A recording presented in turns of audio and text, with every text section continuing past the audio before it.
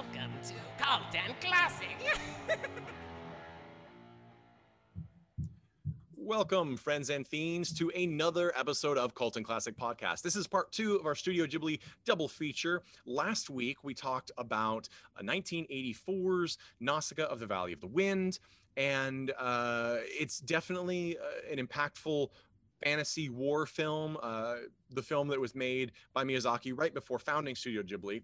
And then this one is 1992's Porco Rosso, or in Japanese, Kurenai no Buta. Now, this is one of those where you tell people the plot and they just look at you like, "Are you stupid?" Because it sounds insane. But I found it quite an enjoyable, beautiful film, and so have many others. This is one of the lesser known Studio Ghibli films here in the West. I'm not quite sure why. Probably because it's so outlandish in plot. The plot is that in 1930s sort of Europe, there is a is it the Adriatic Sea? There is Yes. a bunch of sky pirates, like Tailspin, if anybody remembers that Disney vehicle, about the same time actually. And sky pirates, they're these silly groups of gangs, like a cutesy Mad Max, that fly around and they attack cruise ships and other things and take money and hostages. And Porco Rosso, the Crimson Pig, his actual name is Marco, is a man pig. He's a humanoid pig with a mustache who flies a red plane and is a flying ace. And he is a mercenary hired by these ship runners and things to fight off these gangs. And he's sort of a celebrity. And it turns out he's been cursed in World War I. He was a flying ace. And then when he was the only survivor of his squadron, he became a pig. And we don't really know the reason. Did he become a pig because he why did he become a pig? Because he ran away from other people? Because he's very, very misogynistic? Those are all true things, but we don't know why exactly. He thinks it's because he survived and the others didn't, and he thinks it's because he only thinks of himself. So he sort of just has accepted that he'll be a pig forever. There's a smattering of other characters. There's Gina, who owns a floating, or not a floating, an island hotel and restaurant, and is sort of beloved by all sky pilots. And I don't know why I say sky pilot. What do they call them? Water boat pilots. What do they call them? Seaplanes. Geez, thank you. Sorry, all aeronautics fans. Seaplane pilots. Who are treated sort of like cowboys. They're expected to be honorable and gallant and things like this, although many of them are not. And there's Gina. She owns the hotel. She's clearly in love with Marco, but he obviously won't touch that because he thinks, I'm a pig. And he is a pig. And so he ends up being ambushed basically by this obnoxious young American pilot who is trying to make a name for himself and is working for the sky pirates. And he shoots him and destroys his plane. So Marco, the pig, he's like, screw it. I'm going to go to Milan and I'm going to go to my favorite mechanic and they're going to build me a better plane. And then I'll go back and do more mercenary work. I don't really care about fighting this other guy. I'm a pig. I'm not a person. I don't have honor. So he goes to Milan. Well, Italy is in the middle of fascist rule, and they have a warrant out for him because he's a deserter from the military. And also, he seems to have stolen a special plane, of which there's only one. That's alluded to, but we don't ever really know.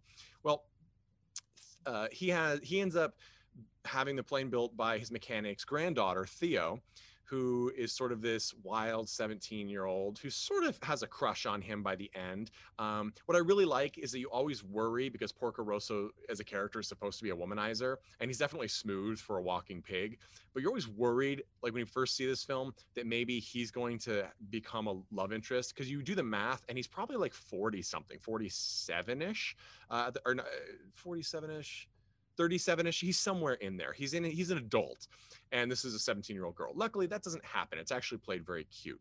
And Theo is a great mechanic, and she not only rebuilds his plane to be super spectacular, but she also turns all of the other sky pirate gangs, when he returns to the Adriatic, to sort of these honorable men. But they still are mad at the pig, so they make a one-on-one fight setup, like a boxing bout, but with a dog fight, with this American guy. And the American guy and Porco Rosso have at it. They trade blows. They eventually land and start. One of my favorite scenes is when they're in the air and they both can't use their guns anymore, and they start hucking things at each other across their cockpits. It's a beautiful scene. It's fantastic until they land, and then they start a fist fight.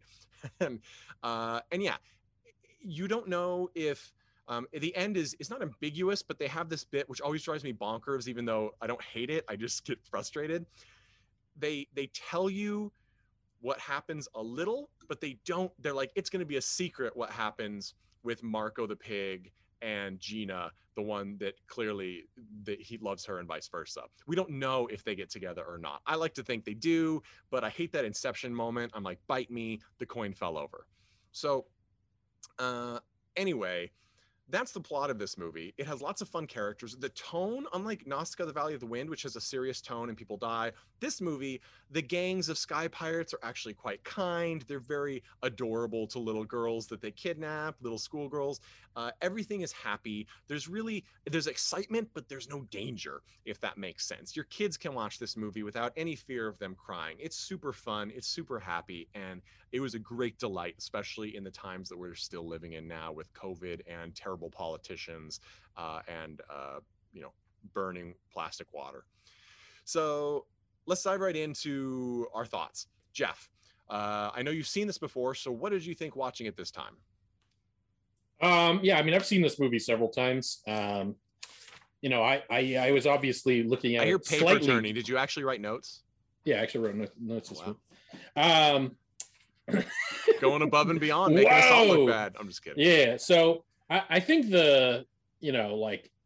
obviously he's a sexist pig, right? Like that's his character. Yeah, he's misogynistic, and he keeps saying things like Theo can't be my mechanic, and he eventually comes around, blah blah blah. Yeah, and he eventually says she's the best mechanic in the world, blah blah blah blah blah.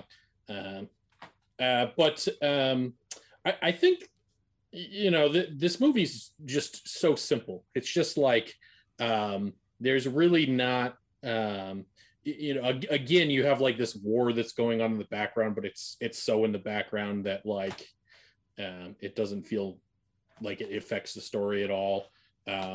There's people kind of going after Porco from like all directions. The Italians are after him. This American is after him for fame. So he's getting it from all sides. So like there is like this driving force of like kind of drama, but it's all fun. Like everybody's like like the dog fights are entertainment. Like the pirates coming and stealing from the cruise ship is like entertainment. They actually like during one of the scenes like they launch like some pilots, but it's like it's done in such like like they're entertaining the crews, like the people that are like taking the cruise. They're like, hey, we got these great pilots and we're launching them, and it's going to be great fun. It's like they're getting attacked by an army of pirates, but it just has that, it has such a fun feel about it. Like everybody's having a blast. It's like, hey, come rob us. We got some defenders. We're gonna be entertained by watching them try to defend us. It's such a kind of like an awkward thing. There's like a love story in there. I don't know. It's just it really is kind of it's maybe a little bit less like message forward for kind of Miyazaki. Like there's the line of sexism, but there really isn't that much kind of in terms of like morality or growth or people learning lessons or whatever. Yeah, I mean, I think it's if anything, it's more of the life lesson sort of thing than the ethics lesson. Like, he sees that women can not only be capable but can be the better. Just like anyone can be better than anybody else at something. But he still chooses to remain sort of aloof. And we assume because he looks like a pig, although we actually don't know that he stays a pig, right? Because the final scene, we see him and the American running off to lead the Italian military away from the people fleeing the exhibition dogfight. And we hear the the cowboy, the American guy, say, "Wait, your face." So we can assume that maybe he changed back, and we kind of got glimpses of him maybe changing back earlier on. I think that, yeah, like I think it's kind of like him being at peace. Like essentially when he's at peace with himself, like he's at peace on his beach. Like kind of in one of the penultimate scenes. He's going through bullet casings at night, throwing out rusted ones. And yeah. It seems like when he's at peace with himself and he's not thinking about, because it's like, the guilt is created. It feels like guilt. Exactly. It feels like his curse is guilt. And maybe it's all self-inflicted, because when he explains to Theo why he thinks he's cursed, she's like, "That's not it. Like, that's stupid." Yeah. So that was great. Let's move. We've got to get through this because I want to get to some more facts about this film. Tad, have you seen this film before? And if so, what do you think about it watching it now? I had not seen it before. I knew about it. And I think it shot to the top of my favorite Miyazaki films, not only because it was a joy to watch, but because it now has one of my favorite lines ever. And Jeff, feel free to help me because I'm going to paraphrase here. But when he's trying to buy the repairs for his plane, and Theo's like, "Is it because I'm a woman or is it because I'm 17?" And he's like, "Honestly, it's both." And I love the fact that she doesn't get indignant about it. She's just like, "Well, I can't help being a woman." Yeah, well, she puts him in her place there. She says to him, like, "Didn't you like win this like great sea battle when you were 17?" Yeah. Like, "Oh, interesting. It was based on too." Yeah, it was like based on talent, and not just experience. And like, "I can't help being a woman, but like, give me a shot." And so he kind of got put in his place, and then he gives her the shot. But it is a beautiful, like, yeah, she got you, buddy. Like, she's my favorite character in the movie because she clearly doesn't take any shit, but she really takes a lot in stride too, and it's adorable. And I want to mention too, this also has one of my favorite lines, which is Gina, who's voiced in the dub by Susan Egan, who is great. She was in a horrendous Disney Channel production of a weird musical version of Aladdin with Barry Bostwick from Rocky Horror Picture Show, which you can get this film both on DVD and you can get it at Riff Tracks, which is hilarious. And she does a great job playing a Chinese princess. Let's just throw that out there. Her name is Susan Egan, so we can just assume. But anyway, she does a great job voicing Gina. But Gina gets proposed to by the young American, and she gives him this speech in response. And then she says, and I think this is a direct quote, she says, "Love in the Adriatic is a little more complicated than it is in America. Go have fun in Hollywood. Go have fun in Hollywood, little boy," and walks away. And he's just like, like, I've never seen a better read in an anime film in my entire life. It was so brilliant, and I love that. I think this is a really fun film. And just throw some facts out there. This was originally made as a 45, 50-ish minute, somewhere around there, film for Japan Airlines. So people would actually watch this in the thing. And then it was during the Yugoslav wars, it was actually expanded and quote unquote made a little more serious. I don't think this is a serious film in a war sense. We've seen with Nausicaa and the Valley of the Wind what Miyazaki can do with that. But it is, when it was expanded, it's very clear that World War II is preparing to happen, right? Like we get the bits that Italy is now under fascist rule, and we get the bits that that Marco Porco Rosso refuses to fight in a war anymore.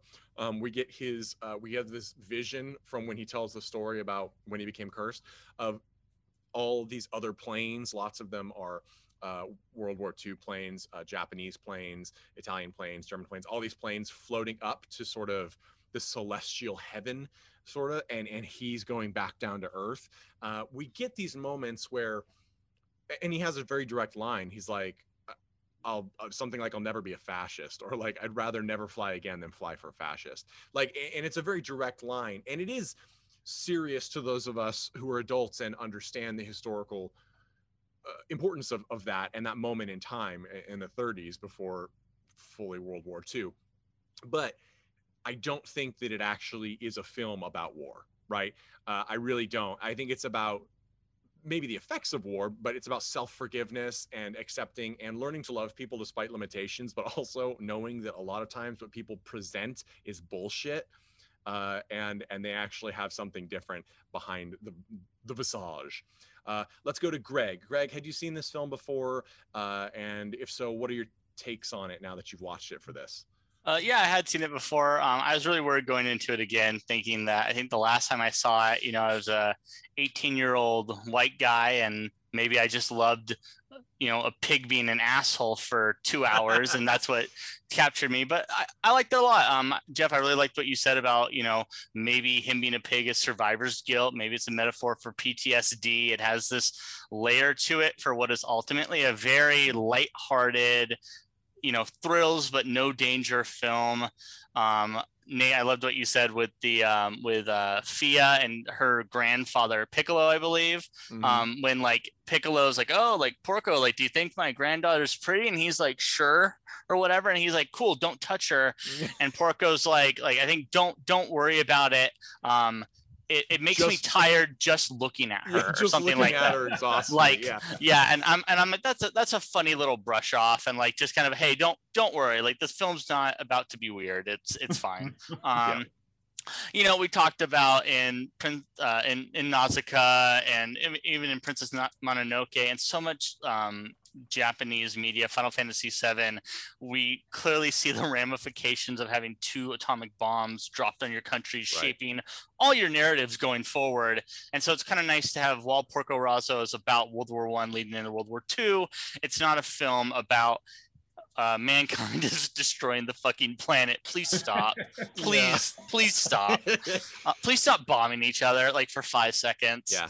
And we can see why that happened, right? Because can you imagine watching a film about the horrors of bomb dropping while you're in a plane? It just Well, that's called Graveyard of the Fire or Grave of the Fireflies, right? Yeah. That's Studio we did Kilby's. We're not going to watch that one. Thank you for not choosing that one. Yeah, seriously. Which I mean, I love this film on second go. I mean, I love Lupin the Third. I love Cowboy Bebop, Space Dandy, and these kind of have that, like,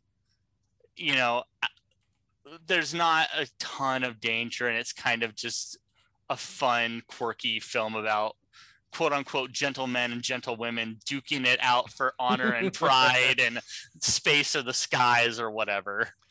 Very, very accurate. Mandy, what was your take watching this film again? I know you've seen it before. Oh, this is one of my favorites. I have it on the shelf right behind me that you can't see because of the magic of technology. And also that this is a podcast. It will be up online on YouTube someday, guys. I promise. Someday. I have not forgotten, but for the meantime, bear with us as we bring you tons of free content every week. Yes, but this is one that I have an actual physical copy of. I love this film. I'm so glad that we watched it. Everything you guys said, I agree with 100%. It's just thrills, no danger, really great character development, strong female characters, as always, from Miyazaki, and just like beautiful scenery and really interesting villains. Well, quote unquote villains are not like doing really bad stuff. Yeah, I want to give a shout out to the voice casting for this one, because when we talked about Princess Mononoke, I can't help but mention that I sometimes wish they wouldn't cast high profile visual actors like Michael Keaton and things, who plays Porco Rosso in this, as the voice talent, not because they're not good, but because I think there is a lot of room for people who are more specifically voice actors who can really bring a huge amount of nuance that that screen and stage actors aren't always as adept at, because they are used to having another element, another dimension to their acting, which is the visual aspect. However, we have some of the people who've made successful crossovers both ways in this one, maybe more so than Nausicaa and the Wind Valley, like Bill Fagerbakke, who I always mispronounce his name, so I apologize, but he is brilliant. I remember him as a kid from as one of the assistant managers on Coach, the Craig T. Nelson vehicle, but most people will recognize him as Patrick Star from SpongeBob SquarePants, and hearing his voice at any time is true magic. He is just one of my favorite voice actors of all time. He has such a great voice, and he's used a little bit in this movie, and it's nice to hear. So just a little bit of background on this film. I already gave the info that it was originally a short and it was expanded. There's lots of historical elements worked into this in the naming of things. For example, the engine that is put into Porco Rosso's plane is it's called Ghibli, which is both a play on the name Ghibli, it's the studio's name, but also a sort of a reference to an actual, I believe, Italian engine and engine somewhere in the history of time. And there are lots of real places that such things like the little island cove that Porco Rosso calls home, that's based off a real place. And this story in general is based off of Porco Rosso, a manga. The manga is actually called Hikautu Jidai, The Age of the Flying Boat, something like that. And it's by Hayao Miyazaki. So this is another case of him taking one of his mangas and adapting it to film with some slight changes here or there. I really like this one. I believe Miyazaki has actually said that he prefers the French dub of this film versus any other dub. And I'm sure that it's because of the European influence. And of course, Gina speaks, like, they speak French in this area. So Gina in the hotel, she sings a song in French. I think that probably he sees it as being more to the character of the piece. So that's interesting. You guys can check that out if you have the physical copy. I'm pretty sure it has the French dub on there, at least mine does. So that's an interesting side note. We're gonna slam here right into the recommendations, and I'll start. Yes, I recommend Porco Rosso. I recommend it all the time. Whereas Nausicaa and the Valley of the Wind, I do think you need to have a solid 2 hours blocked out, and it's kind of intense with its themes. And I always cry when I watch it. Porco Rosso you can throw on at any point in time. Throw it on for kids. Throw it on for your friends' kids. Anytime you need something because it's fun, it's flashy. And by the way, guys, even the streaming quality on HBO, but the HD transfers they have of this movie, all of the 90s and up Studio Ghibli films, it is startlingly crisp. It is absolutely beautiful. The animation is beautiful. It's crisp. I could look at these films all day. So I absolutely recommend it. This is one of those that it's good for just about anybody. Everybody's going to have a good time and not be too stressed out. Tad, would you recommend Porco Rosso? It sounds like you would.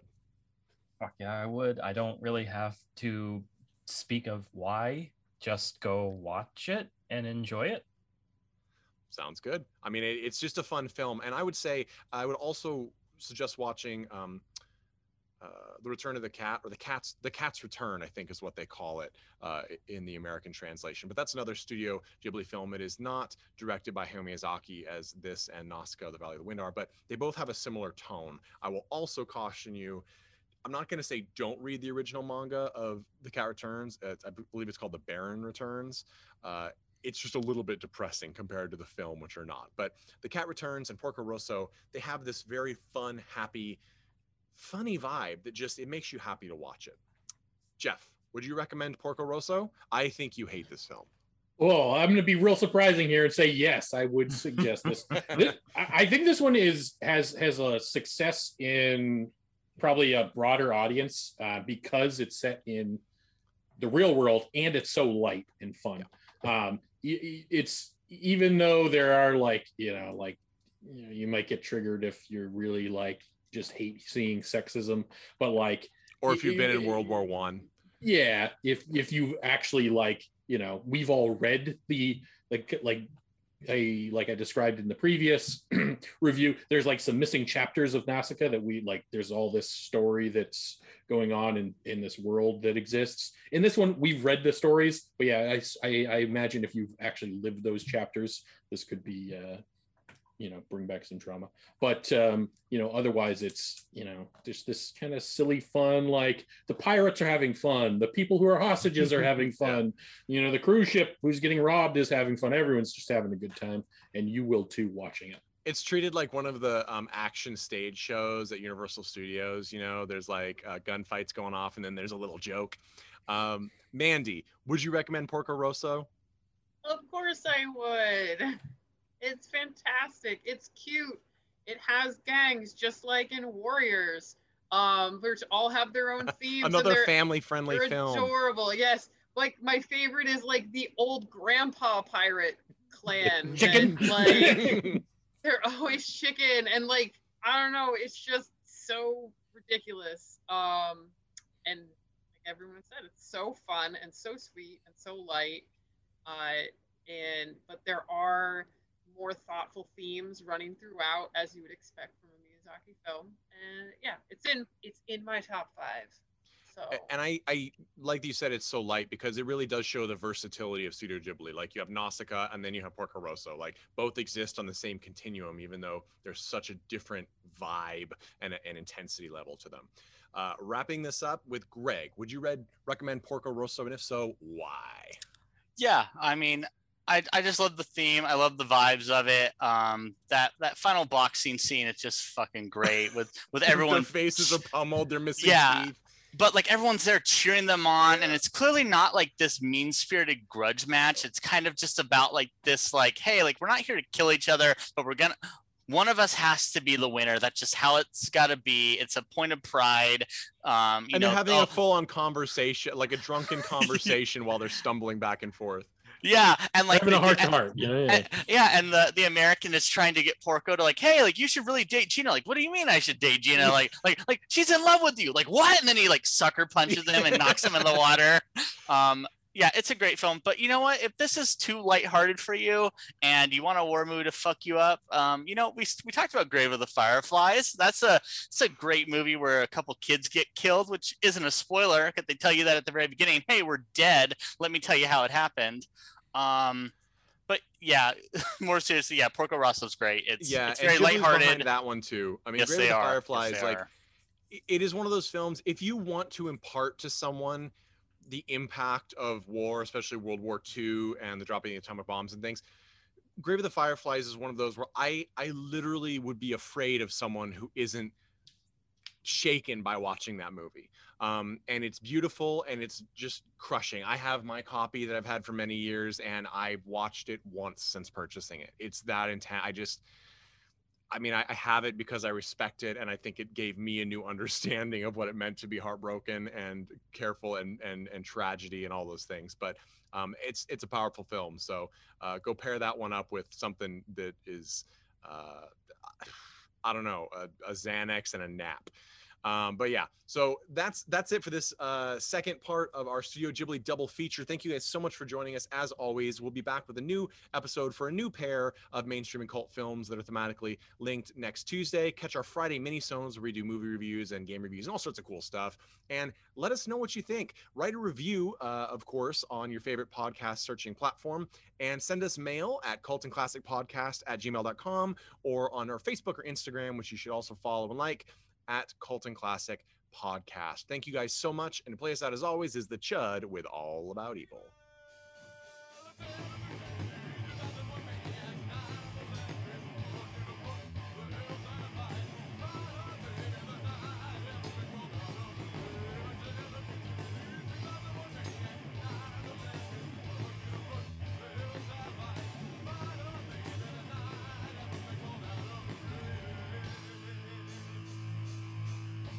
Hey everyone, thanks for listening to Cult and Classic Podcast. This podcast is important to me, but what's more important are the rights, privileges, and freedom from violence of everyone in this country and in this world. And that means supporting Black Lives Matter. If you'd like to make a donation, please go ahead and visit cultandclassicpodcast.com, where we have a list of places you can donate and help out. And please stay safe.